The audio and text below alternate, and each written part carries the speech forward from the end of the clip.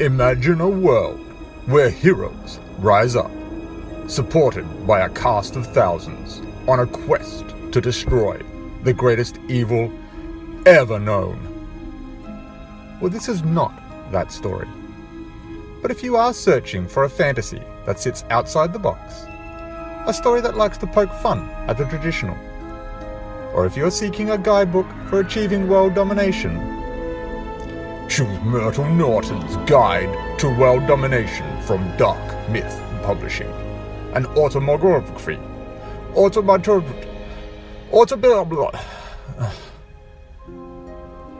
It's a mostly true story, which is totally unbelievable. You can find it at www.mythmart.com. What's your favorite genre? Fantasy, horror, romance, sci-fi? Gabriella Balcom's book On the Wings of Ideas includes all of these and more. It's filled with unforgettable people who will touch your heart, astound you, or even make you shiver. The stories include Jacob, who survived everything life's thrown at him, but can he survive his beloved mother's deathbed request? Ralph's deteriorating, and Gertrude would do anything to save him. Serial killers fascinate young Bobby, and he's developed unusual hobbies of his own.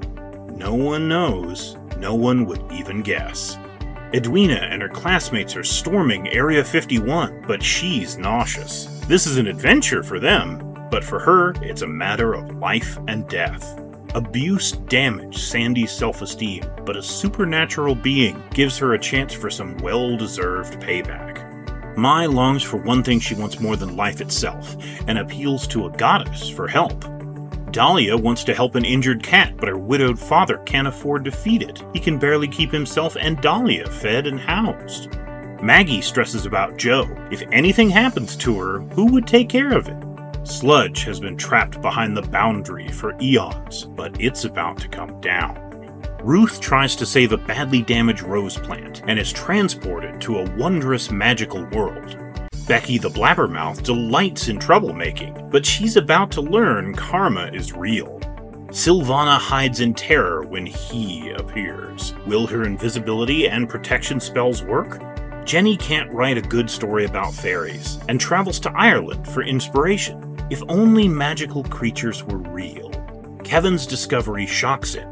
Could that be a monster? Readers have been praising Gabriella's book. Here are some of the comments. I loved each of these stories. Great job putting unique twists. Highly recommended. A sweet delight. Really touched my heart. Each adventure is an easy read and thought-provoking. Quite the journey. Great creation. 5 senses are tickled and tantalized. I was intrigued from the beginning to the end.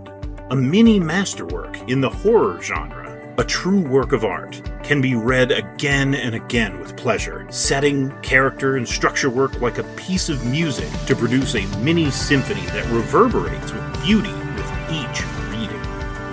To get your own copy of Gabriella Balcom's On the Wings of Ideas in paperback or on Kindle, go to Amazon.com.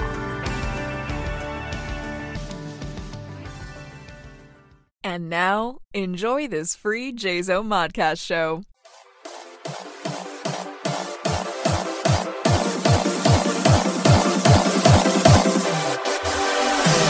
Carry on my wayward son. There'll be peace when you are done. Lay your weary head to rest. Don't you cry.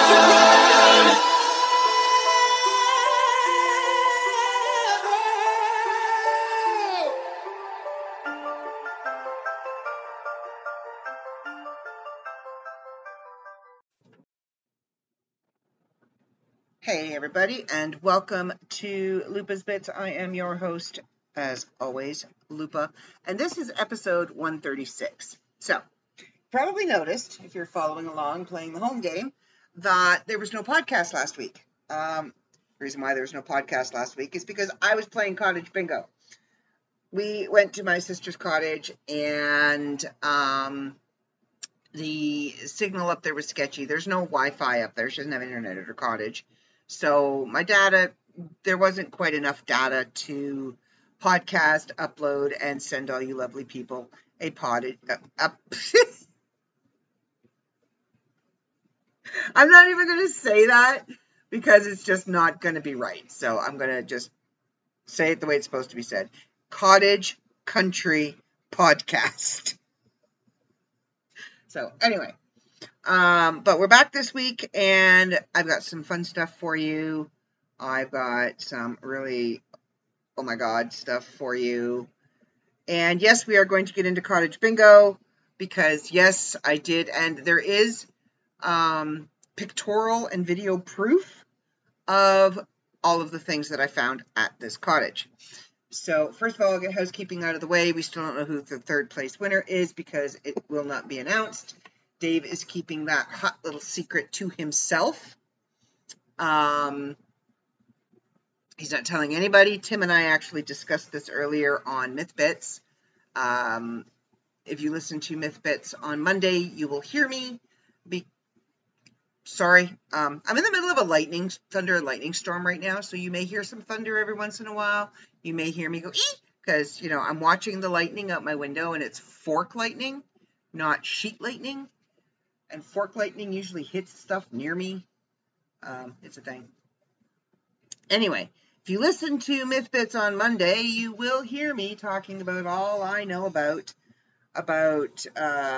being on social media and trying to sell your products, your books, your whatever, yourself on social media, and any advice and tips and other things that I may have had for you when I was doing the podcast.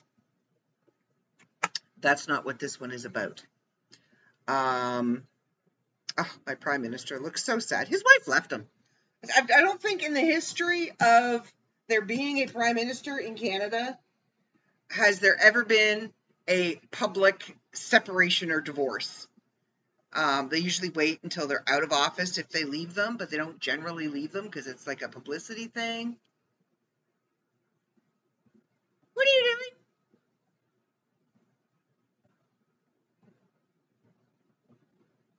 What? Unmute and say it.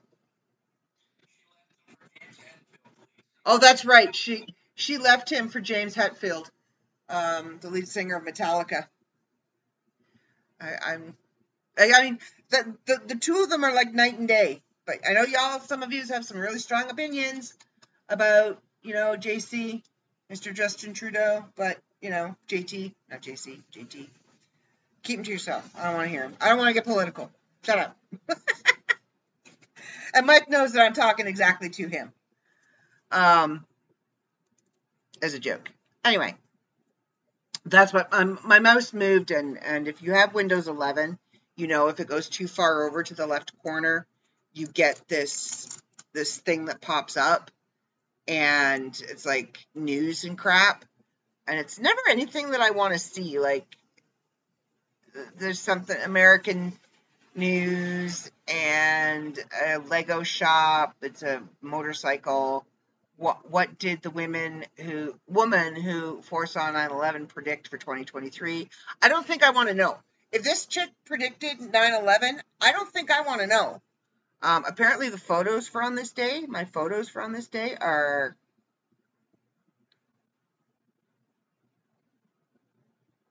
not for public consumption. Anyway, happy anniversary to my boyfriend. Mwah. And happy anniversary to the World of Myth Bits. 5 years ago today, episode 1 aired. Holy crap. And look, we're in this. And this is the reason why I have my own podcast now. Because I did not follow the rules or play nice. And there was no way Dave could control me and make me do what he wanted me to do and have the podcast go in the direction he wanted it to go in, so he just gave me my own. And I fought and kicked and cried and grumbled and thought he was mad at me and cried some more. Did a podcast about leaving and cried then too. And then did my first podcast of Lupa's Bits and cried there. There was a lot of crying back then.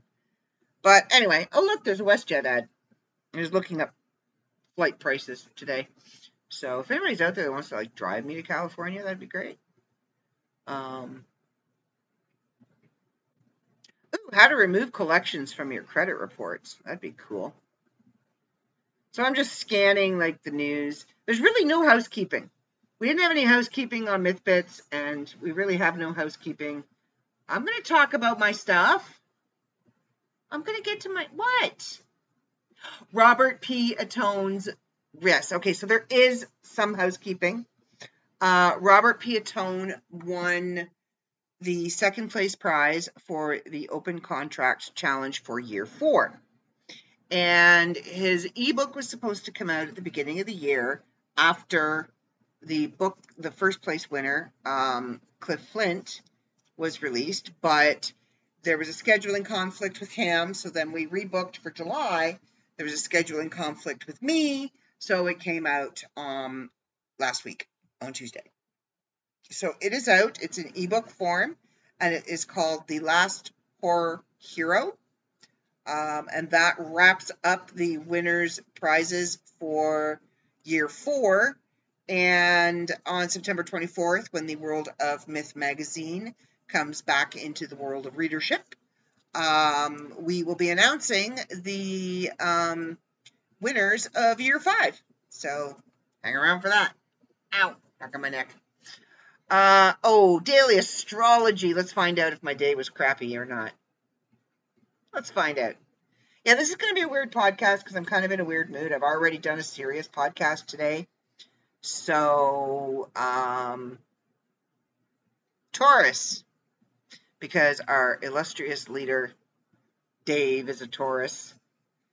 Probably already figured that out. So it says, this is for today, Thursday, August 17th. There's not much left of it.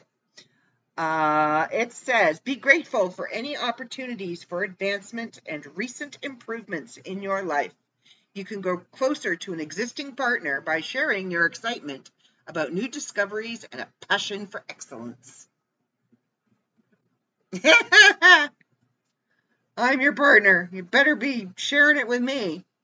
Okay, so mine. Can you guess what sign I am? I am an Aquarius. Seeing someone else's abode could motivate you into a home renovation or into redecorating. Replace the worn-out items with new and functional ones. Try not to be afraid to try something new or set fresh goals. Well, I washed the floor today. I did laundry. Changed the sheets on my bed. Thought about dusting, but that's about as far as it got. All right, Cappy. Capricorn, because I know we have a Capricorn out there that listens. You may be mentally adept and can be creative when you discover innovative ideas. Apply vision and imagination, and you could pad your bank account. Are you listening to me? Are you listening to me? Try not to give in to a passing whim that might disrupt your home life. Don't move him in. Don't do it. Just don't. And get off your butt and get all your shirts and all your other stuff on your Etsy shop and get selling it, lady. Sorry, I used to read tarot for her, too. I would read her what the card said, and then I would drive it home with my witty banter. Okay, Scorpio, I know you're out there, too. I'm not sure if you listen, but here it is. It may not be necessary to be perfect to be extraordinary. Original ideas or new ways of handling problems can change your life for the better. You might not get your way without offering something of value in return.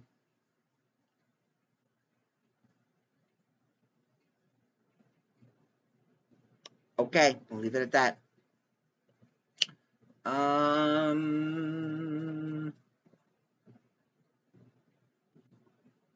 Who? That's where I was going. All right, folks, Libra. It might not be a clever idea to mix business with pleasure. Your efforts to persuade social contracts or to participate in financial plans may not be welcome. A loved one could want romance, not business proposals. That's kind of funny.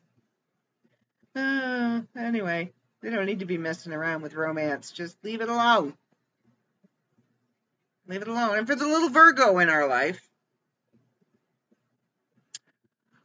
one secret to being wise is understanding what to ignore. She is great at ignoring things, especially us. Rather than pointing out someone's error or criticizing their work, you can applaud whatever they have done well. A minor mistake might turn out to be insignificant. She's really good at doing that, though. Like, you could shave half the hair off your head, and she'd look at you and go, well, at least it's still long and pretty on the other side. Doesn't make you feel any better, but she's trying to see the good. She's really good at that. All right, so let's move on. That was kind of an accidental jumping in. I've got some weirdness for you, people. Got some weirdness for you. But first, I need to tell you about my last 2 weeks. So, a week was spent at the cottage. We'll get into that in a minute. Came back from the cottage, and on the Monday, I did a book reading. Never done a book reading before. I've sold my books. I've talked about my books. I got up at a street fair and read the first chapter of one of my books. But I've never actually done a book reading. So this was totally new for me. And I was freaking terrified, okay? I was pacing back and forth. I felt like I was going to throw up. I mean, hockey players, they have 2 helmets. One for game time, one to throw up in. I needed 2 helmets. So, unfortunately, my books were supposed to come in on Friday, but FedEx is stupid, and they came Tuesday. The book reading was on Monday. Do you see the problem? So I didn't have my books there, but it was okay because the people that were there wanted to buy one anyway. So I just dropped them off at the shop on Wednesday when I came home. It went really well. We had a lot of viewers on TikTok. The Facebook feed on my page was messed up. There was no volume to it for some reason. I don't know. I got to look into that for the next time. But it went really well on Nimway's Closet as well. And we did it live on TikTok. There was lots of pictures. There were some really good questions in the question and answer period after. I have an itch in the middle of my back, and I don't have my back scratcher. It's like way over there. I don't want to get up and go get it. I got to get up and go get it. I'm going to keep making weird noises.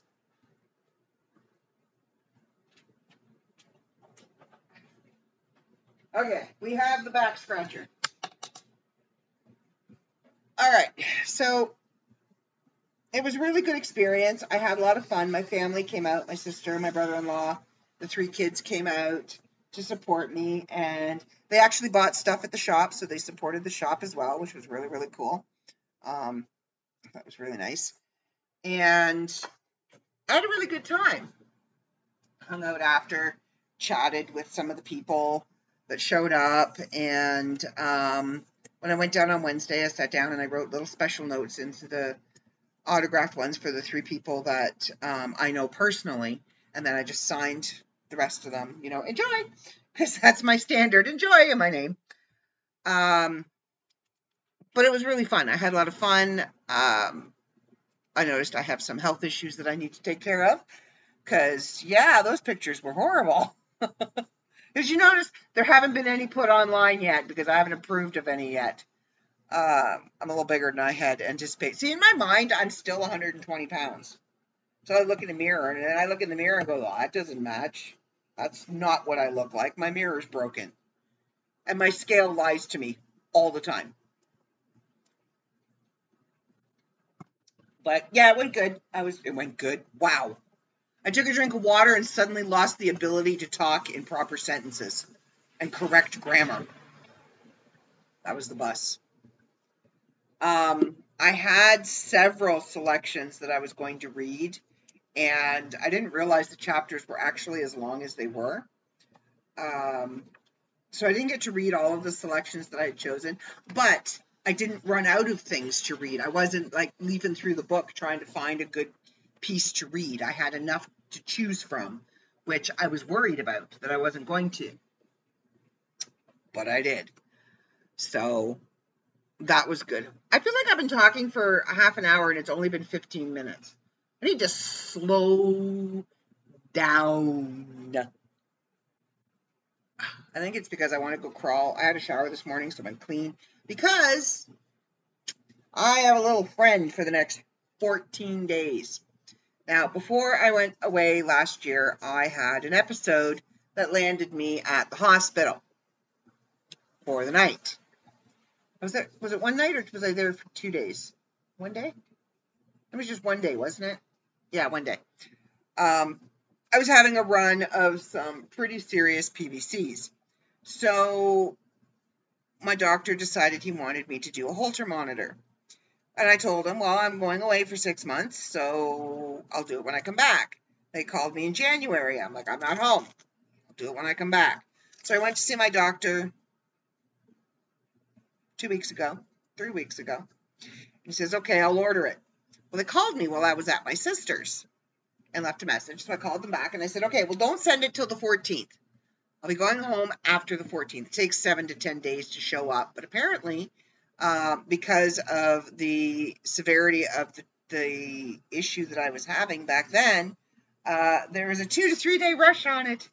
So when they ordered it, I got it in 2 to 3 days. Then she called me and she's like, how come you haven't started it yet? And I said, because I'm not home. I told you I wasn't going to be home till after the 14th. She's like, oh, well, it's waiting at the post office for you. So went and picked it up today, and I'm now wired for sound. I have this little teeny, which I'm sitting still so I can, oh yeah, this stupid little fanny pack. I mean, at least it's not as big as they used to be. I remember when they used to be huge. You had to wear it over your shoulder, like over your chest, like a purse. This one I can wear around my waist. I can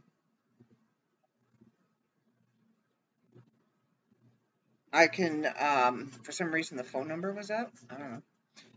I can wear it around my waist. I can wear it under my clothes. I can take it off and put it down beside me. I can't go far because there's still wires. But I saw one on, I did remember too, when I was hooking it up, to do it under my bra instead of doing it over my bra and being stuck in the same bra for 3 days. So I can take it off when I go to bed. Not the monitor, but I can take my sports bra off. So I can do no bra, no pants. I saw one on out Doddard, and it was just like a little thing that just like sat on her chest, and it was like just this little thing, and it was a Holter monitor. And I mean, how come we don't have that? How come I still have to carry this thing around that's the size of a BlackBerry? Ooh, I just aged myself, didn't I? There are gonna be people listening like, what the hell's a BlackBerry? That's a little tiny like fruit. No, it's the size of a small cell phone. Well, yeah, it's a little smaller than my cell phone.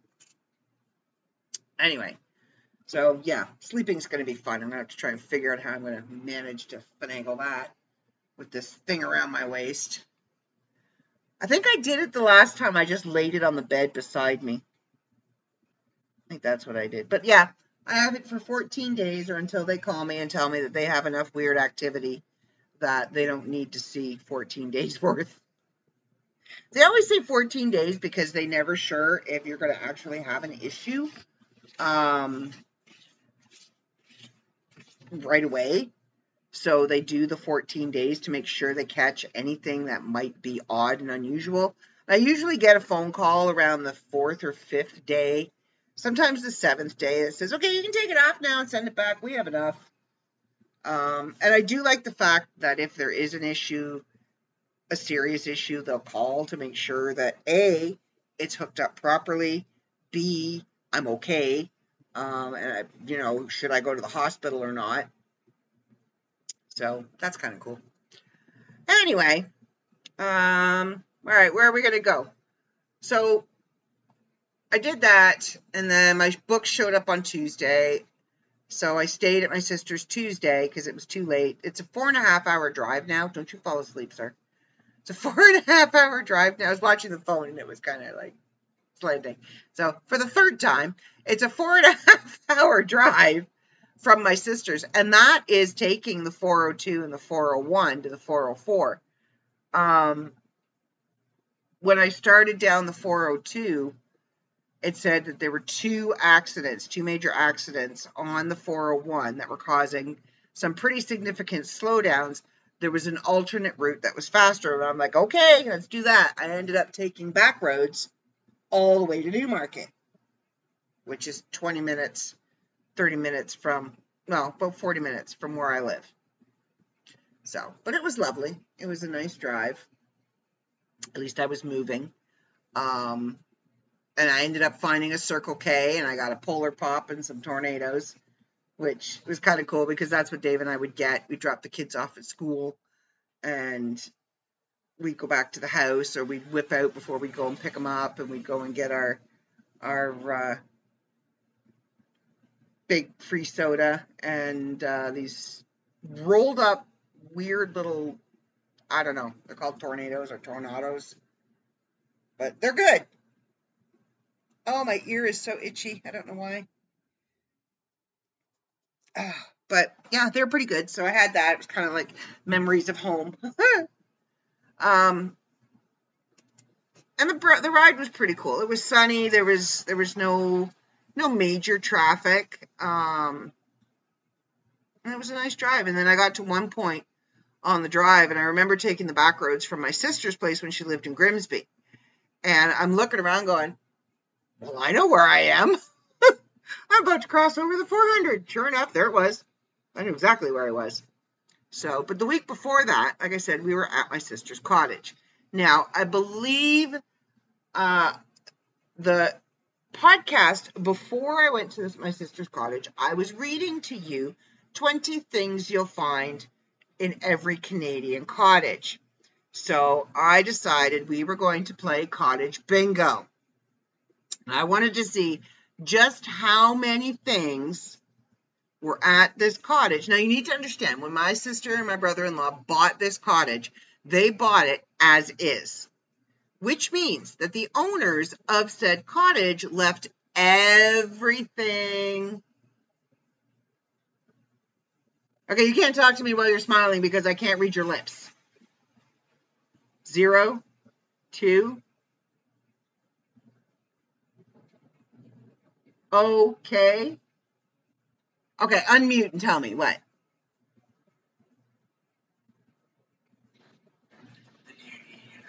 Oh, yes.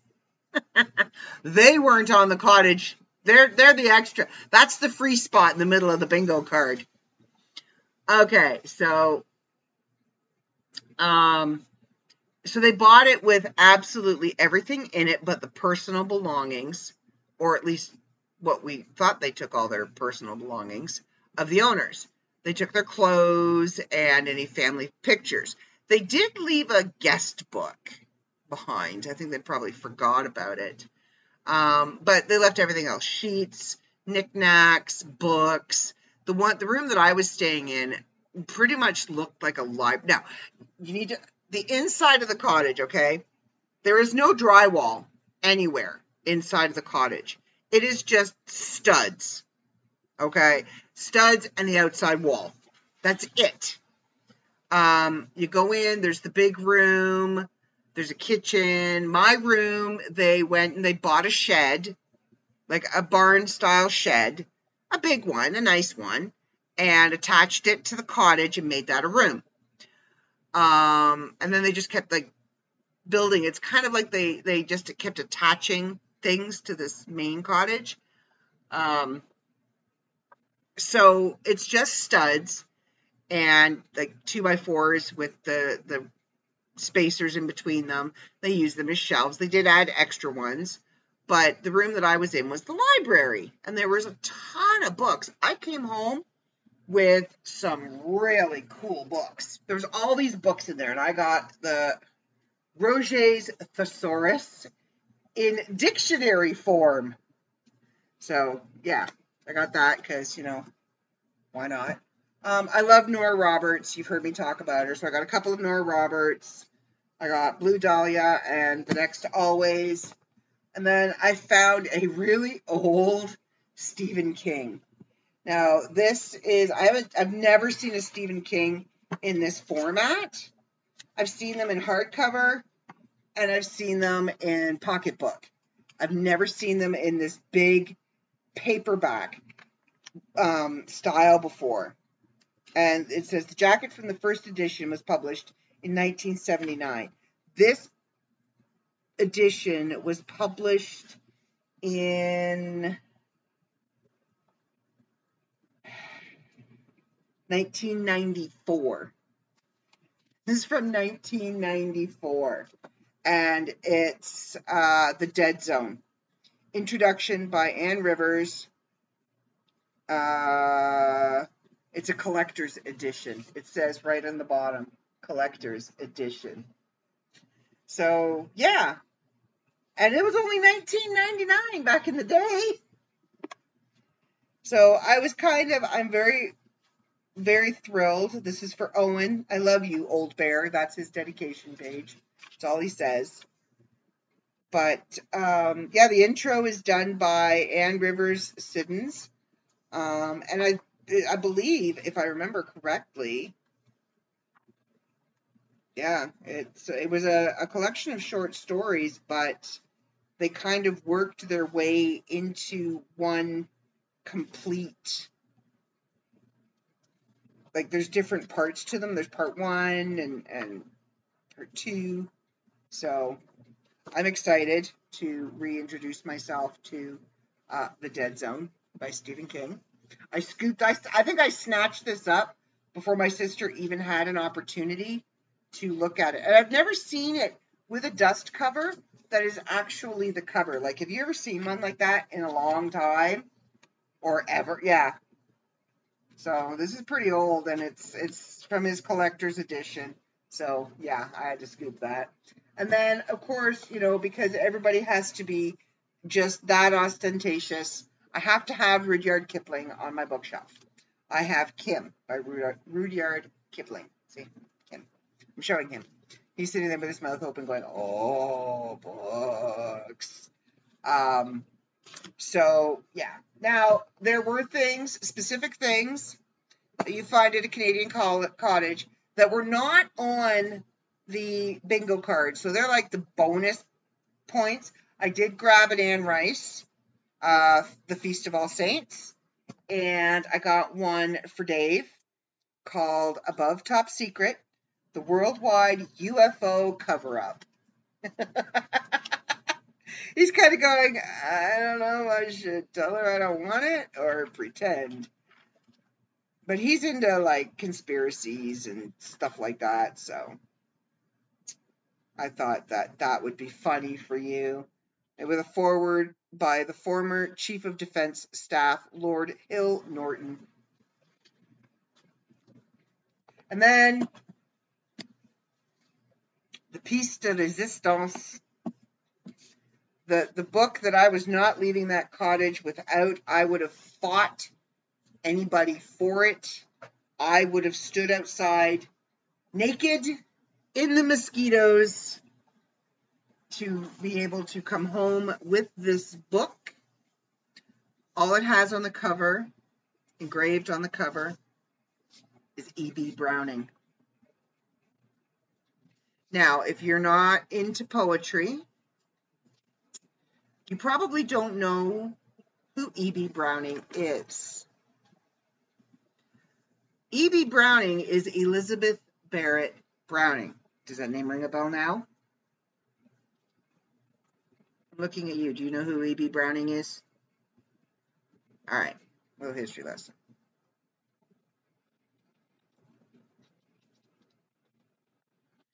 Okay, so Elizabeth Barrett Browning was an English poet of the Victorian era. She was popular in Britain and the United States during her lifetime. So that, shut up. That is huge in and of itself, because remember, she was born 1806. She died 1861. So she wrote in those 52 years, she wrote and was popular. Nobody was popular back then before they died. And B, she was a woman. A popular author. Holy crap. that is almost unheard of. So she was an incredible poet. This book at the beginning has there's like names in the How Do I Love Thee, January 4th, 1951. Then it goes to Sister Hazel from Brother Theodore, Christmas 1916. So a monk or a priest or somebody gave it to a nun in 1916. The copyright in this book, and it is like old. It's got a picture of her. It's got the paper. It's the Oxford edition, The Poetical Works of Elizabeth Barrett Browning. Humphrey Milford, Oxford University Press, 1913. Yes, 1913. Like, holy crap. That goes along with, oh, am I? I always have this one handy too. So, as I was saying, this book is incredibly special to me for the very reason that I collect old books, old special books. Like, I wouldn't just collect any old book because it was old. This is Elizabeth Barrett Browning. I wrote poetry for years and years and years and years and years. And the very first book that I collected was Lord Tennyson. And I have that book in my hot little hands as we speak. And it's copyright. This is the cabinet edition. This is Tennyson's poems. And this, again, is the filmy paper. And this copyright is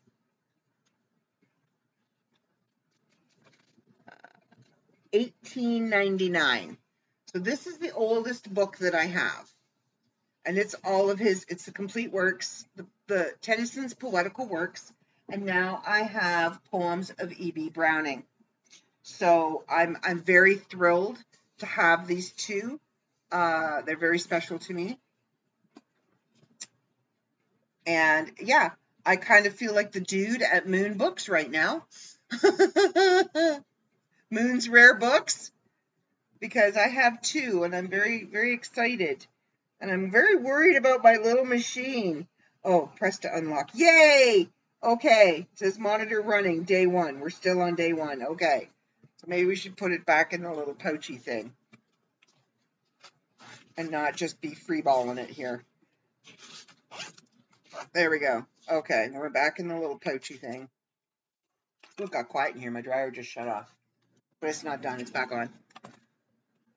So yeah, I love old books, but I love old books by authors that I know.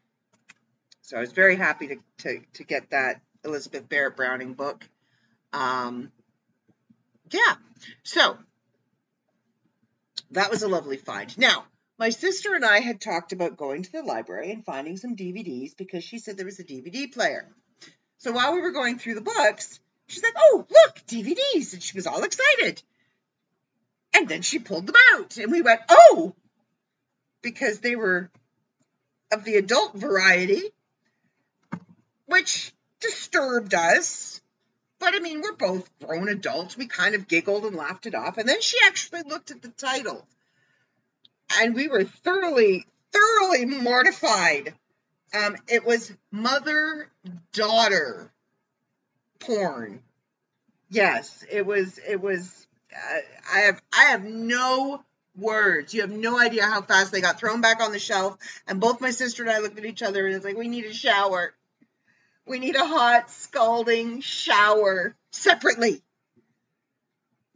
Just, ew. Yuck. No, thank you. And there were 3 of them. There were 3 DVDs. So, yeah, normally you don't find porn at the cottage unless it's like old Playboy, but wow. And it was a good thing the DVD player didn't work anyway. It wasn't even plugged into the TV. So, but we did figure out how to get, because it's an old cottage, but the TV was a TCL Roku. So I could pair my laptop to the TV and we could watch the movies that I had downloaded. So, all right. The moment you've all been waiting for. On to Cottage Bingo. Now, first thing on the Cottage Bingo list was Ruffles All Dressed.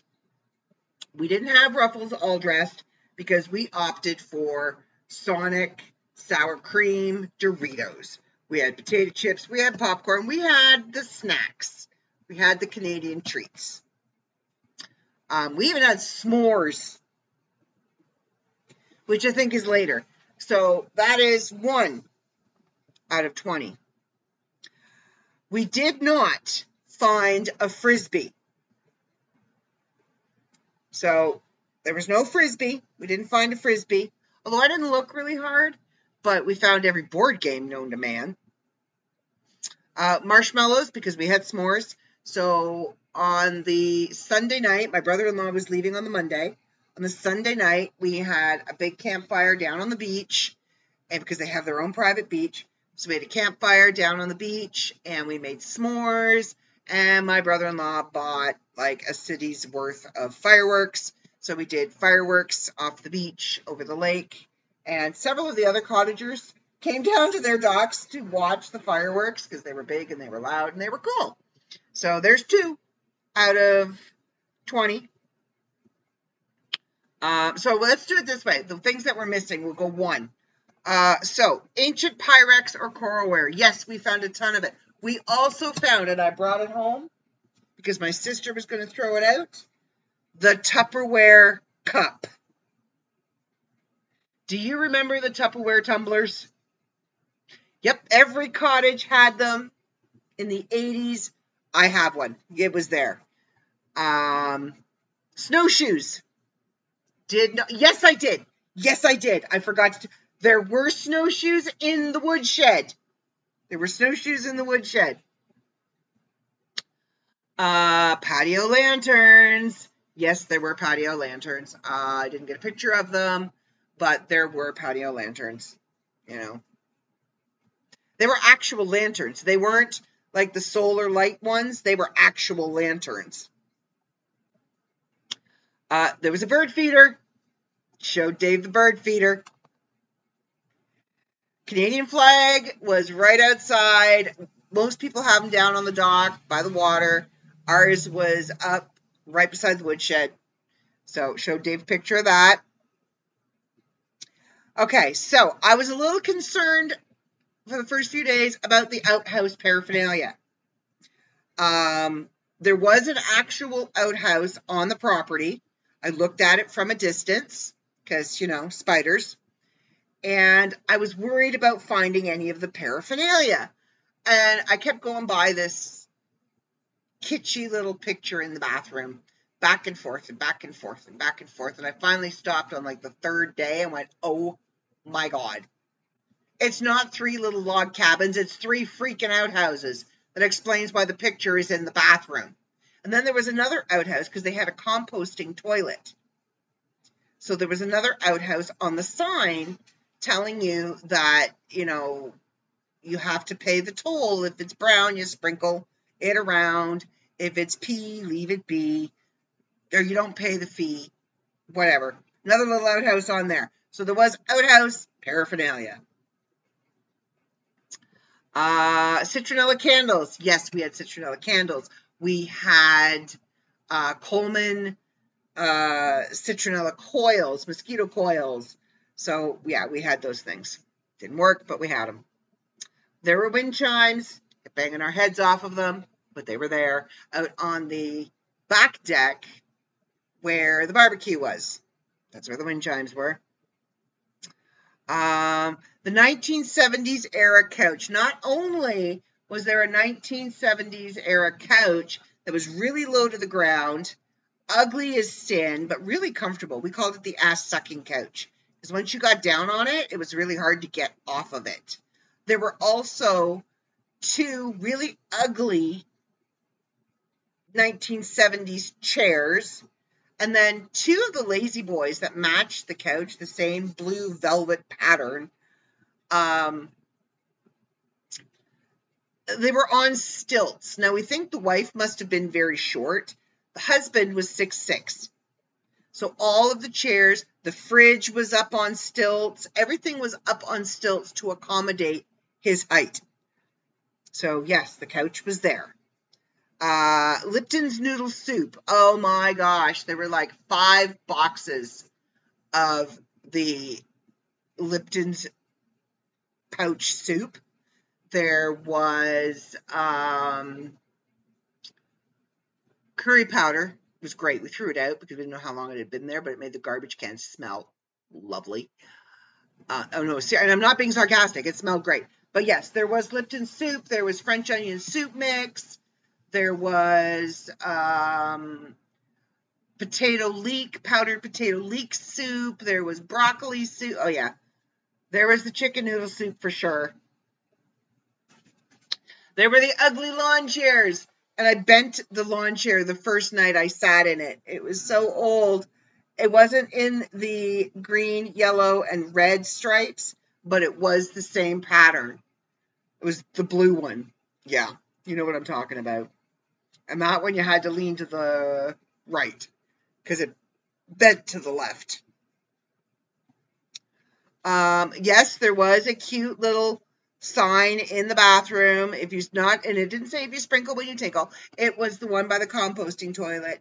You know, if it's brown, sprinkle it around. If it's pee, you don't have to pay the fee. Yeah, it was that. Camping mugs. Oh, there were so many mugs. Mugs, camping mugs for sure. Mine I took said, stay calm and smile. And the other one that I claimed at the cottage, those are my 2 mugs, says sip happens, because they are 14-ounce mugs and they are perfect for coffee. But yeah.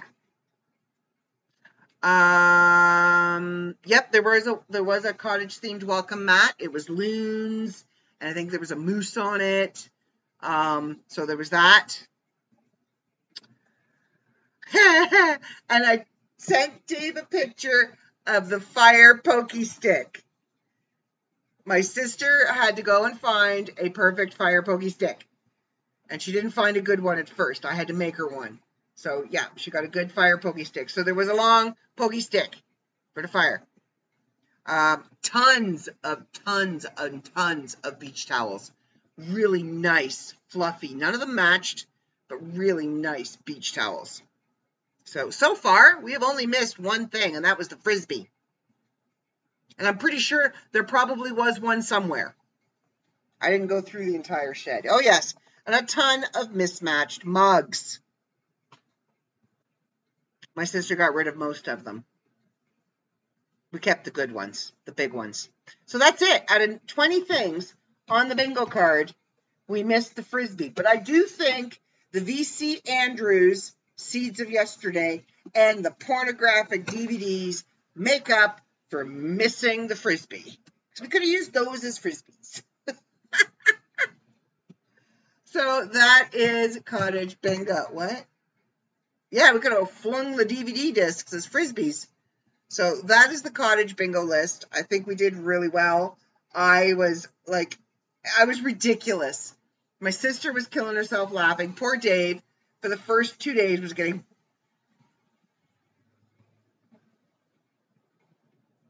Okay, so a stretch Hummer limo just drove by. I don't know who famous is in Sutton. It's not prom season. It's not, might be Sadie Hawkins. We don't really do Sadie Hawkins, but it's Thursday at midnight. And there's a limo just driving around the 2 streets in Sutton. And it's not, I don't think it was a bunch of teenagers or somebody that just got married or whatever, because they weren't hanging out the sunroof. Because that's usually what happens. So, yeah. Poor Dave was getting inundated with videos and pictures of all of the things on the Cottage Bingo list that I was finding. It was hilarious. But yeah, I think I did really good. I found them all except for the Frisbee. And I found the DVDs. They would have worked. Okay, so moving on to other things weird and whatever, because that's going to be the title of this, Weird and Whatever. It's the title of this episode. Did you say camel toe? Did you say camel toe? No? Okay. So this is Weird and Whatever and camels too. All right. So I was looking for stuff that was just interesting and weird and not serious, because I didn't want to do a serious podcast this episode, because I had done one earlier in the evening. So I came across this headline that said, "Rarely seen predator spotted tearing up Texas beach. Photos show. Look at it dig." So I'm like, what the hell is it? Because in the first picture, it looks like a wet dog. I'm like, that's not a rare Texas predator. Everybody in Texas has a dog because everybody in Texas hunts. So you got a hunting dog. Go with your gun. But anyway, so Tom Howe, 67-year-old Padre Island resident, was looking for a spot to go fishing when his car battery died near the beach. He told McClatchy News. But thanks to that unlucky break, he spotted something furry and four-legged moving in the surf. "All of a sudden, I see something on the beach," Howe says. "At first, I thought it was a young coyote pup, but I got closer and thought it must be a raccoon. Wait, it's a badger," he says. "Look at it dig." Looks very weird. Howe grabbed a camera from his vehicle and started snapping photos, capturing the badger as it ran into the waves and dug holes in the sand. See, badgers like a day at the beach, too. Periodically, the animal paused its frantic activity, sniffed at the air, then plunged its sharp claws into the sand again, rooting out crabs and whatever other morsels might be hidden. So he wanted seafood, fresh seafood. Very few people have seen a badger out here. My neighbor, 2 doors down, he practically lives on the beach. He's only seen one. Howe shared photos of a once-in-a-lifetime sighting on his Facebook page and in a private wildlife group. "Oh my God, I had no idea badgers lived that far south. This is amazing," one commenter wrote in the private group post. "Who would expect to see a badger at the beach?" wrote another. "Have you seen some of the people that go to the beach?" I have seen many badgers and bears and other things. Some were even worried for the badger's health. "I hope you saw him make a catch and eat it," the comment read. "He looks sad and scrawny." He's wet! Have you ever taken a big fluffy dog and soaked it down with a hose? They get really skinny. That's what this badger looks like. I'm pretty sure he looks very healthy when he's dry and fluffy. Howe thinks the badger is healthy, but being drenched in seawater is not the most flattering look. See? While badgers live throughout much of the state, they are most prevalent in West Texas and seem to prefer large tracts of open, uncultivated ground, according to the Parks and Wildlife Department. They're tough animals with few predators. You don't ever want to corner a badger. Similar in size to a medium-sized dog, badgers are powerfully built with a reputation for fierceness when attacked. Howe was roughly 50 yards away from the badger, and he had no interest in getting closer. They avoid people with a passion, and they're mean. They're kind of aggressive, like a wolverine. It's uncommon to see a badger out in nature, even more so to spot one on the beach and during daytime. This was unusual behavior because it was about 11 o'clock in the morning. Badgers are typically nocturnal animals, or as my niece likes to say, mockturnal. It's so cute. According to the National Park Service, however, in remote places, they can occasionally be observed during the day. The stretch of beach the badger was on fit that bill, according to Howe. Few people were around, and the area is fairly rugged. You don't want to come down here unless you've got four-wheel drive. But Howe thinks there may be a different reason the badger was at the beach. There's been such a drought that the freshwater ponds behind the dunes are all drying up, which means food becomes a little more scarce. So its behavior is changing. It's adapting to the environmental changes going on right now. Data shows that even Padre Island hasn't been spared from the drought plaguing Texas. Howe and his neighbors are praying that changes soon, he said. Howe watched the badger continue its pattern of swimming and digging for 30 minutes before he moved on. He's not sure what kept drawing it back to the water. He was washing the sand off his paws. You ever gotten sand stuck between your toes? Or between your fingers? You want to rinse that shit off. It's just gritty. That's all he was doing, was rinsing his paws off. You ever watch a raccoon? They wash all their food. Did you know that? They wash their food before they eat it. Yeah, they're smart. If others are fortunate enough to come across the badger, Howe hopes they keep their distance as he did. The badger is a wild animal. Give it space. So yeah, I thought that was kind of interesting. You know, little badger. Speaking of interesting animals, then I see this other one. I think it's like an animal theme now. So an American airline passenger brought his 140-pound Great Dane on a flight, booking 2 extra seats to hold her. It's very cute, actually. There's a picture or a video, a TikTok, of the Great Dane lying on its back, paws up, just kind of flipping his head around, looking at people, being very well behaved. Then he's got, there's another video of him sticking his head in, looking at the pilots driving the plane, and lying on the seat, looking out the window, and being a very good dog, being a very good girl, drooling everywhere. So if you want to see it, look up at Gibbon1215 on TikTok, and you'll see the video of the cute little puppy dog. Oh my God, he's adorable. His lips are, he's got a big old fluffy, very cute. I miss Piper. She's not a very happy dog right now. She's in heat and she's miserable. What she does is cry because she's miserable. She wants babies. So, and then I saw this. Canada's traveling to Europe. Canadians traveling to Europe will now need permits. And I wanted to find out what kind of permit we needed. So it says that as of 2024, Canadian travelers seeking a short-term visit to 30 countries, including France, Switzerland, Spain, and Greece, must apply to the European Travel Information and Authorization System. You'll need more than your passport to visit Europe soon. Canadians and Americans planning a trip to Europe in 2024 will now have to apply for permits. The European Union announced a new program that would mandate North American passport holders to obtain permits before traveling to 30 European countries, including Spain, France, Switzerland, Greece, and more. You'll need to visit the ETIAS website or app and apply for the permit, which costs €7. Most applicants will receive approval in minutes, according to the EU. Once approved, your permit will be valid for 3 years, and you can spend up to 90 days in any of these countries. Travelers younger than 18 or older than 70 are exempt from this step, as are family members of EU citizens. Canada has a similar application process for those entering the country with visa-free access called the ETA, and the U.S. has its own version called the Visa Waiver Program. Both cost less than $10. What do you think about the new permit rule? Let us know in the comments. And guess what?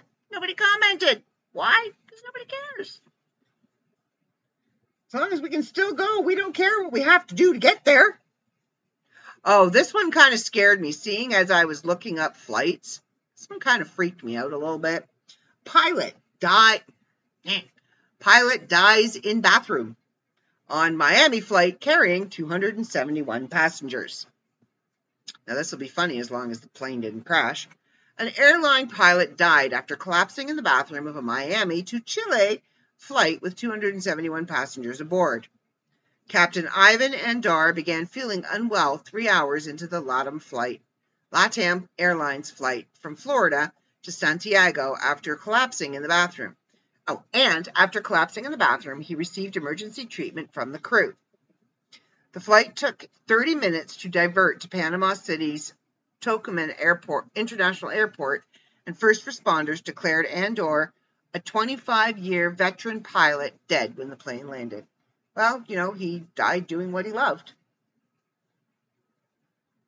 The LA 505 flight, which was operating a Boeing 787-9 Dreamliner, left Miami at 10:11 p.m. on Monday, 14th of August, and also had a relief captain and first officer on board if you're going to die on a plane, that's the best time to do it.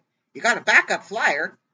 So, nobody in the passenger seats have to try and figure out how they're either going to hang on to their seat and bump gently when they land or, learn to fly quickly. The LATAM Airlines Group reports that the flight LA 505 yesterday, which was on the Miami-Santiago route, had to land at the Tocumen International Airport in Panama due to a medical emergency for one of the 3 members of the command crew. When the plane landed, emergency services provided life-saving help, but the pilot sadly passed away, the airline said in a statement. We're deeply moved by what has happened, and we extend our sincere condolences to the family and of our employee. Yes, it is a sad thing. I'm sitting here making jokes, but, a dude died in the air at work. That's gotta suck. We are deeply grateful for his 25-year career and his valuable contribution, which is always distinguished by his dedication, professionalism, and dedication. During the flight, all the necessary safety protocols were carried out to safeguard the life of the affected pilot. You were safeguarding the death of the affected pilot. But yeah, that kind of freaked me out. Like, I see the pilot get up and go to the bathroom. I'm going to be banging on the door like, dude, you okay in there? Hello? Hello? Answer. Hello? Like a woodpecker on the door. Excuse me. Pardon me. Okay, so. I don't know if I want to go to. Well, there you go. He was halfway to heaven. I don't know if I want to go to FBI Raid or Hawk Drop Snake. Hawk Drop Snake? The FBI Raid? I think we'll save the FBI Raid right before the very last one. We are going to do Hawk Drop Snake. So, this poor woman, what happened? Where did it go? Oh, come on. You're going to make me take my ad block off. Really? I hate when they make me do that. I'm not doing it. You can't make me. I will go somewhere else and find the same story. Which I just did. Yeah. Okay. So, Texas woman injured. Oh, weird things happen in... Go away. Weird things happen in Texas. Weird people happen in Florida. Weird things happen in Texas. Okay, so a Texas woman injured after hawk drops snake on her. So a Texas woman was attacked by a hawk and a snake at the same time after the bird, which eats snakes, accidentally dropped the wriggling serpent on her. Peggy Jones, 64, was mowing her lawn. See, now this is why women should not cut grass. I'm telling you. Peggy Jones, 64, was mowing her lawn last month when a passing hawk dropped a snake on her before swooping down to angrily try to reclaim its meal. The snake wrapped itself around her arm and began striking her face as the bird sunk its talons deep into her flesh. Good Lord! The terrifying ordeal left her with cuts and bruises to her arm and face. You think? And a whole new realm of PTSD. The bizarre incident took place on July 25th in the town of Silsbee, Texas, near the Louisiana border. It began after a snake suddenly fell out of the sky and landed on her. Before she could remove it, the hawk attack began. As I was trying to sling my arm and sling the snake off, the snake wrapped around my arm, she told CBS News, the BBC's U.S. partner. The snake was striking at my face. It struck my glasses a couple of times. Good thing you wear glasses. Safety glasses, man, just in case snakes fall. It's them bleeping snakes on a plane. I was slinging and slinging, and he was striking and striking, and he just kept hanging on. She realized it must have been dropped by a passing bird, since she was not standing under trees when it happened. Her assumption was quickly confirmed when the hawk swooped down and joined in the melee. Then the hawk appeared just as fast as the snake appeared, Mrs. Jones said. The hawk, okay, you know what? You have a snake land on you, then a hawk swoops in. I would just, all right, Mother Nature does not want me out here cutting the grass. She's a little pissy at the crew cut that I'm giving the lawn. I quit. I am not Snow White. I'm done. I would be out of there. The hawk grabbed the snake that was wrapped around my arm and pulled it like he was going to carry it away. When he did, it flung my arm up. The hawk was carrying my arm and the snake with it. The hawk struggled to remove the snake from Mrs. Jones' body, stabbing her with its talons repeatedly as it attempted to snatch back its food. Eventually, the snake was pulled from her arm, leaving her startled husband to drive her to the hospital. I'll bet he was startled. He probably ran out with his gun and didn't know what to shoot. There were puncture wounds. You like that, huh? There were puncture wounds, cuts, abrasions, scratches, and severe bruising, she said, adding that the snake attacks to her face damaged her glasses. Well, it could have been your eyes, lady. Mrs. Jones described the attack as severely traumatic, adding that she thought she was going to die and has had trouble sleeping since it happened. Dad have trouble going outside. She told CBS that living in rural Texas, she is no stranger to wildlife encounters. I've actually seen a hawk pick up a snake. That's something they do. That's how they kill their prey, she said. But now, she says, it's something that she will always keep in mind. You think? Betcha she won't be cutting the grass anymore. No. I wouldn't be cutting the grass. Holy Jesus. All right, I need to check this one out. All right, Texas, you need to move. So, U.S. snake hunters fight pythons big enough to devour gators. In the decades since Florida launched its first public contest to kill Burmese pythons, thousands of people from all over the U.S. and around the world have staked their hopes on killing as many of the massive serpents as they can. Jake Woolery, 22, has one major plan for his summer break from the University of Ohio. Hunt snakes. I think he was the dude that we saw wrestling the snake 3 weeks ago when I was talking about weird Florida people, and used electrical tape to wrap its mouth. Pretty sure it's the same dude. The native of Naples, Florida, says he's always known about the issue of Burmese pythons, an invasive species that has taken over the Everglades and the havoc they wreak on Florida's natural habitat. He became interested in python hunting after watching professional hunters on television and started hunting them himself 2 years ago. Last year, he entered the Florida Python Challenge, the state's annual python hunting contest, but dropped out because he was too far behind in the rankings. This year, I want to win, he says. The Florida Python Challenge draws in hundreds of participants each year from as far away as Canada, Belgium, and Latvia, who are charmed by the prospect of fame and fortune, including up to $30,000 in prize money. Wow, I'd wrestle a snake for $30,000. Recent Python Challenge winners include a deaf science teacher who bagged a nearly 16-foot snake with his bare hands, a father and son duo who rapidly dispatched 41 snakes, and a 19-year-old who said he would use his $10,000 prize to buy better snake spotting lights for his truck. Mr. Woolery and his cousin, who call themselves the Glade Boys, oh, dude, don't name yourself after an air freshener, plan to hunt snakes every night once the contest begins on August 4th. He says they'll pack energy drinks for the 10-day marathon contest and a lot of bug spray. That's important. What about some food, dude? He will also carry chest-high waders in case he needs to get into the water. No. A roll of tape, yes, you used electrical wire, to seal the python's mouth before the kill. and a snake stick to move native venomous snakes off the road so they don't get hit by cars.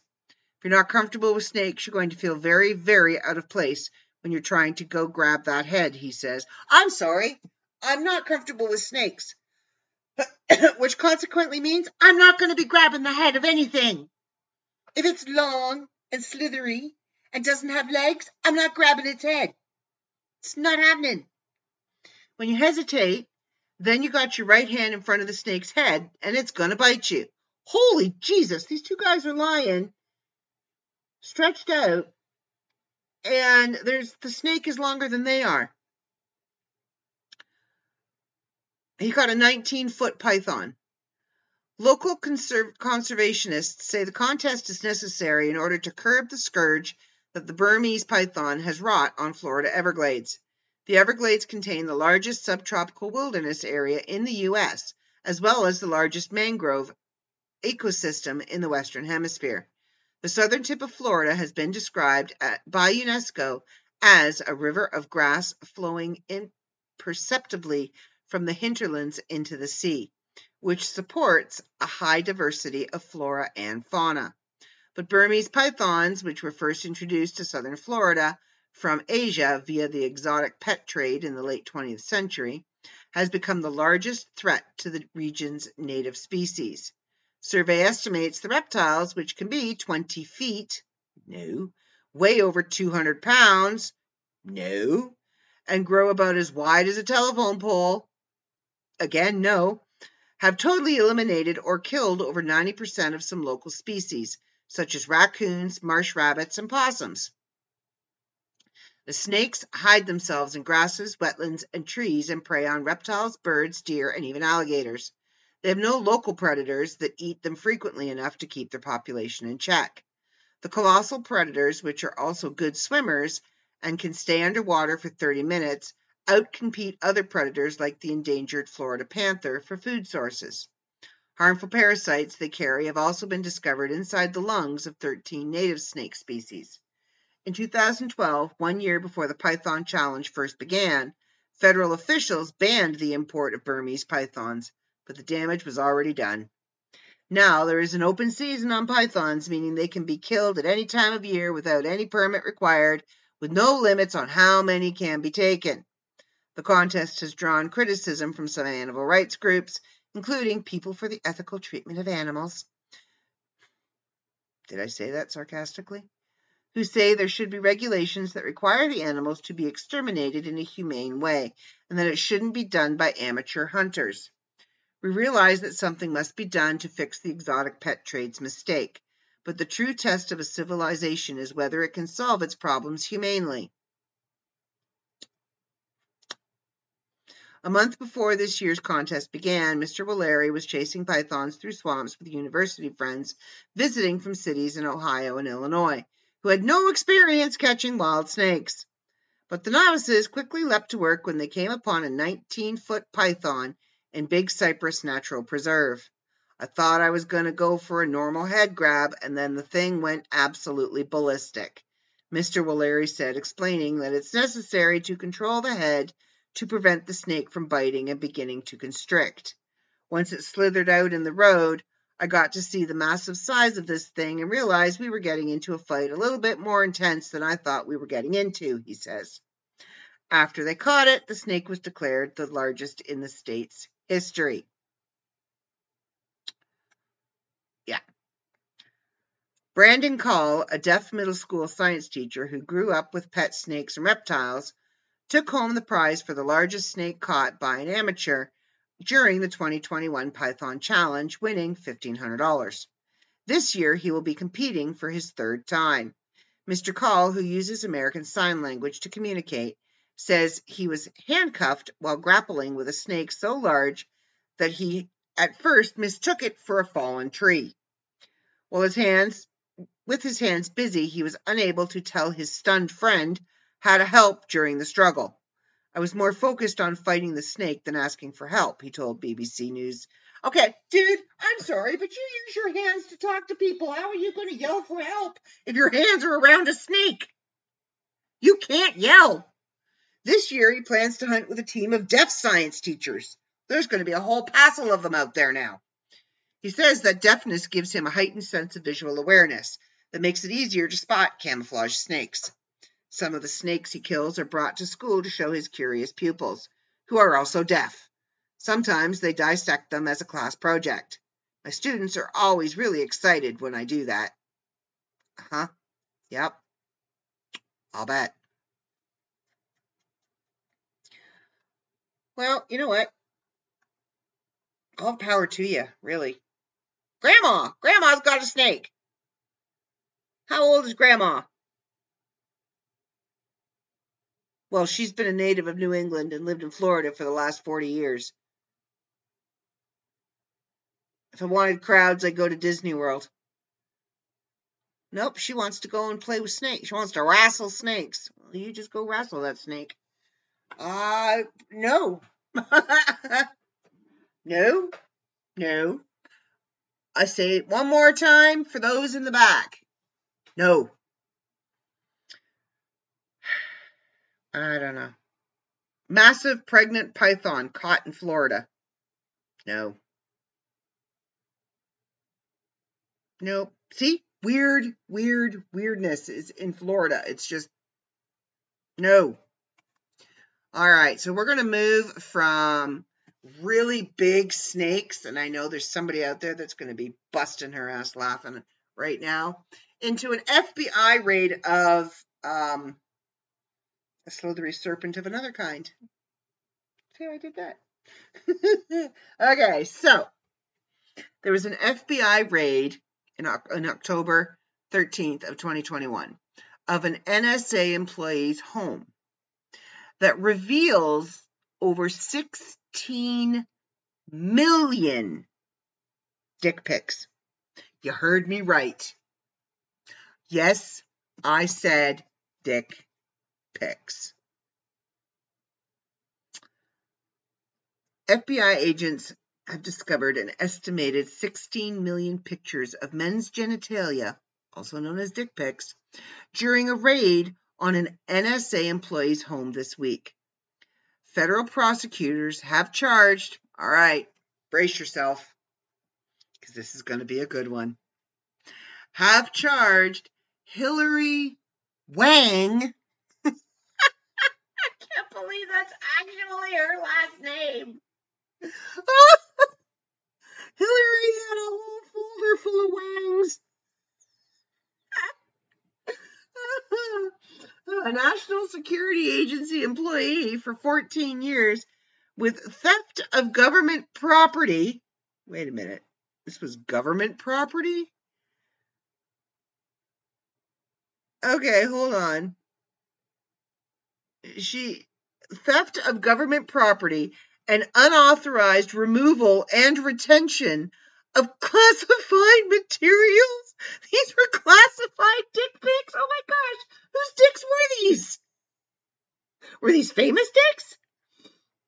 It is believed Wang used her top secret security clearance to illegally download an estimated 16 million pictures of sexual nature of unsuspecting Americans' mobile phones. Oh my God.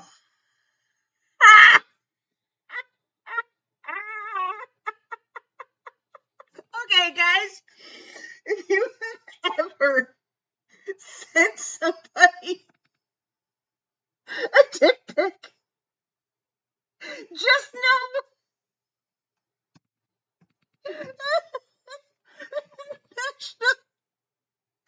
okay, hang on. Give me a minute. Give me a minute. I gotta breathe. Okay. The National Security Agency has a folder and your dick's probably in it. It was on this woman's computer. Oh my God. Okay, first of all, I have questions. I have a lot of questions. Where's my live studio audience now going, USA, USA? I want to know why. Why does national security think it's imperative to keep dick pics. Why do they think it's important to go into people's phones and take their dick pics? Oh, this is killing me. Okay, I'm not done yet, people.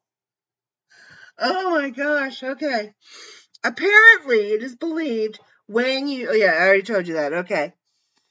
Apparently, she is obsessed with big black penises and the small size of her Chinese boyfriend's penis, a fellow co-worker confirmed to reporters when reached by phone. So apparently she talked about it too. FBI agents seized 14 computers at... Oh my God. This can't be real.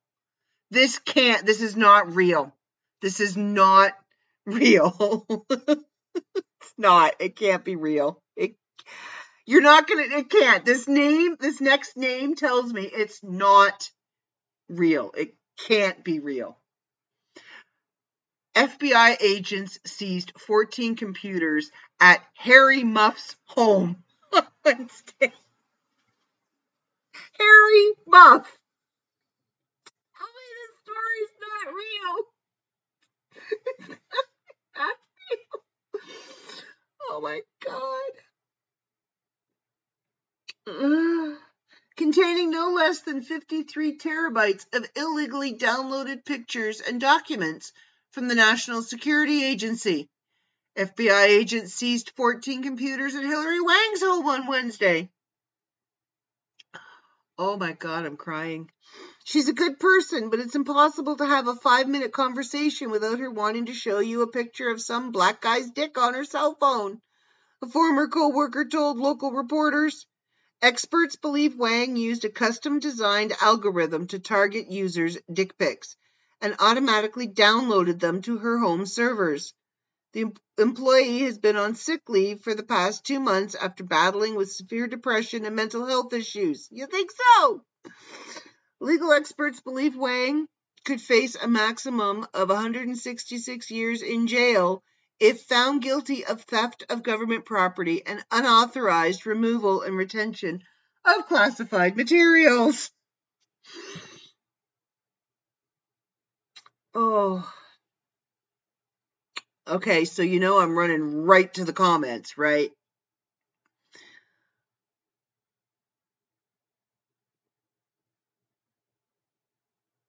Well, yeah. Yeah, like somebody's commented and said, leader of the Kurt Russell Mafia? What? Okay. Said, I mean, it has to be some sort of compulsive behavior. Looking at each picture for 10 seconds for 12 hours a day would take you more than 10 years to see them all.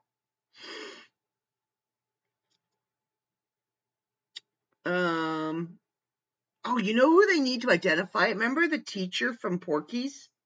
All she needed was to see the dick and she would know who it was. Oh, Alexa, turn on lamp. Okay. Thank you. He's so nice. So maybe it is real because this person said, I worked there as an active duty Marine for about 7 years total. That place is full of effing weirdos. Somebody else said Fort Meade, or has it moved? He's at Fort Meade then, and it's still there, right in the People's Republic of Maryland. Best and brightest, eh? Oh my gosh.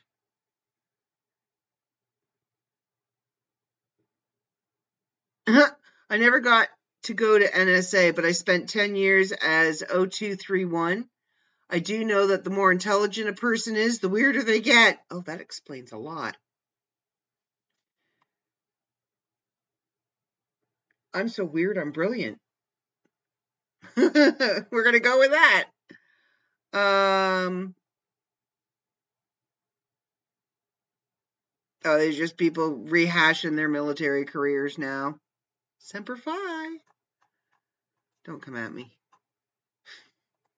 Okay, so I have saved, if you think that was funny, I have saved the best for last. Okay? This was sent to me by our live studio audience. Okay, so the last 3. A lot of these were sent to me by my live studio audience tonight. So this one had me, I think he sent it to me just so he could see the look on my face when I read it. He just didn't tell me what it was. He just like, Google this. All right. So there's a beauty pageant in Saudi Arabia that disqualified 43 contestants after cracking down on Botox injections and other forms of tampering.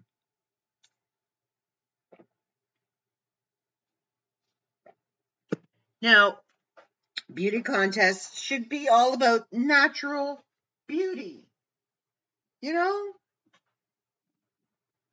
Not the fullness of the lips or the sleekness of the fur. Yes, I said fur.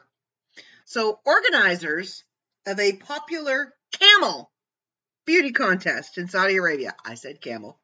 Yes, camel. Have disqualified 43 contestants after cracking down on Botox injections and other forms of tampering by breeders. The 40-day King Abdulaziz Camel Festival, it's a 40-day freaking festival, located about 100 kilometers, 62 miles, breathe, northeast of the capital Riyadh, launched at the beginning of December. In its sixth, oh my gosh, they've been doing this for 6 years. In its 6th year, it sees breeders compete for more than $66 million in prizes and prize money, according to Saudi state media outlet Saudi Press Agency. So the stakes are high. Unscrupulous breeders have been accused of using a number of methods to make their camels more likely to win, such as injecting silicone and fillers and inflating body parts. Is that like getting a boob job for a camel? Like a hump job? Sally had two really funky little humps. And inflating body parts using rubber band. Oh no, not rubber bands. Do you know what they use rubber bands for? Let's go back to the dick pics. These are male strippers use rubber bands to keep it dick pic worthy while performing. Oh, those poor camels. To enhance their appearance. This year, organizers have dealt with 147 cases of tampering, the largest number since the festival began. 43. PETA, hello. Leave the people alone killing the snakes. Go after the people plumping the camels. Okay. 43 contestants were disqualified. Mazork Al-Nato, spokesman for the festival's legal committee, said the breeders found to be tampering have to pay fines which vary according to the offense. For example, the fine for injecting fillers, Botox, or hormones. You want to make your camel look more like a girl? Why would you put hormones? I don't know. Okay. Can be as much as 100,000 riyals, which is $27,000 per camel. While braiding, cutting the tail, or dyeing the camel incurs a fine of 30,000 riyals, which is $8,000. In order to detect tampering, the camels are examined both physically and clinically using devices such as X-ray machines and sonar. The owners of winning camels receive cash prizes, and the recognition means they can sell the animals for higher prices. Rare camels are big business in Saudi Arabia. An estimated 1.5 million of the animals are protected by their owners using microchips. Camels are an important part of Saudi culture. The animals are well adapted to life in the desert, such as the Arabian Desert, large parts of which lie within the Kingdom of Saudi Arabia. So you think putting Botox in them is going to help? Leave Sally's humps alone. I don't. Okay, so I just came across the thing, Sandra Bullock. One more thing before I go. I downloaded a bunch of movies, and we decided we wanted to watch The Blind Side, so I downloaded The Blind Side, and it was a really good movie. I really liked the movie. I have enjoyed it before when I watched it. I enjoyed it this time when I watched it. But weirdness happened when we came back, and all of a sudden now all over the news is this big conflict with Michael Oher and the Tuohys over his conservatorship. Now, that's all fine and dandy, whatever, not my business. Where I was getting upset and where I have the problem is they want to strip poor Sandra Bullock of her Emmy, of her Oscar for her part in the movie. What? Her acting ability had absolutely nothing to do with the greediness of the people. Or the supposed greediness of the people. I don't know. I don't know the whole story. I don't care enough to know the whole story.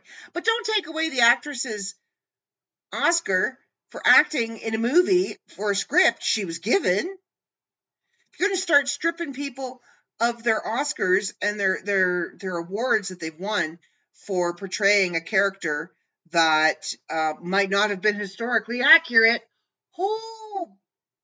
Bubba the Vault's going to fill up with statues fairly quickly. Especially anyone that has depicted any sort of battle, because we all know that history is told by the winners. So, leave her alone. Let her keep her damn little statue. It has nothing to do with the conflict that's going on. She's a darn good actress, so that's all I got to say about that. All right, everybody, I'm going to wrap it up for this week. I have done a marathon of podcasting, and one tiny, teeny little thing, my guilty pleasure. I can't wait until Sister Wives starts, and I get to see Cody Brown go down. There's a lot of us that are waiting to see Cody Brown go down, because I'm telling you, if I had been a sister wife and married to that man, I would have left him a long time ago. And he would have had a shovel upside the head. It would have been ugly. Would have buried him in the backyard. But yeah, we're all waiting. I think he's now monogamous because all the wives left him except for one. All the wives left him. They left. Christine was the first to go. Then Janelle. Then Mary finally gave up. I mean, Mary, their relationship had been over for a long time. She was just too desperate to realize it, too pitiful to let it go. So yeah, I'm looking forward to when that starts. And you know what? I'm sorry, but Cody, dude, you made your bed. You made all 4 of them, and you ain't lying in any of them. So that's on you, dude. That is completely and totally on you to put one group of children over another group of children, and not even to, COVID broke the world. That's all I'm going to say. COVID broke the world. Okay, that's it. I'm closing it down. That's it. I closed my browser. No more. I can't see anything else. I am done for tonight. I will talk to you all next week. I will be here. I will still be hooked up to my little friend. More than likely, he will have a name by then. He doesn't have a name yet. I name all of the machines I get hooked up to. My IVs are usually George. My the big heart monitor thingies are George. My IVs are Ralph. But I haven't given this little pain in the ass a name yet. But I'm sure I will, if I don't break it before then. All right, everybody, have a good week. You know the rules. You know where to find me. And if you want a book autographed, I have a couple with me. Let me know. I'll hook you up. You can send me the payment, and I will mail it to you. I will autograph it. I'll write whatever you want me to write in it. Tell you you're the best person ever, and you're my absolute greatest friend. Whatever. I don't care. I'll write whatever. I'm easy.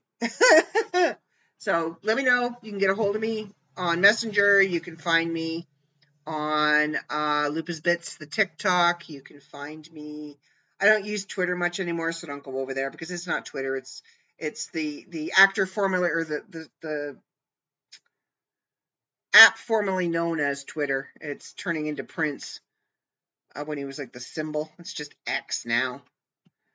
You can find me on Facebook, Instagram, but I don't generally check messages on Instagram because I get a lot of hello dears and hello Miss Lovely, whatever. So yeah, TikTok and Facebook are the best two places to find me. And don't forget, September's coming up, and our new magazine will be launching in September. Same magazine, new format. God willing. I've done my part. Somebody else has to do their part, but they've been having oral surgery, so they're kind of cranky and snarly and gummy. He's my gummy bear. But it's for a good cause. I mean, it's not for charity or anything, but it needed to be done. So, all right. That's it. I'm out. You know the rules. Be kind. Be the kind friend. If you can't be the kind friend, come sit with me and, we'll say all the really funny shit. But the number one rule, don't lick shit. All right, everybody. See ya.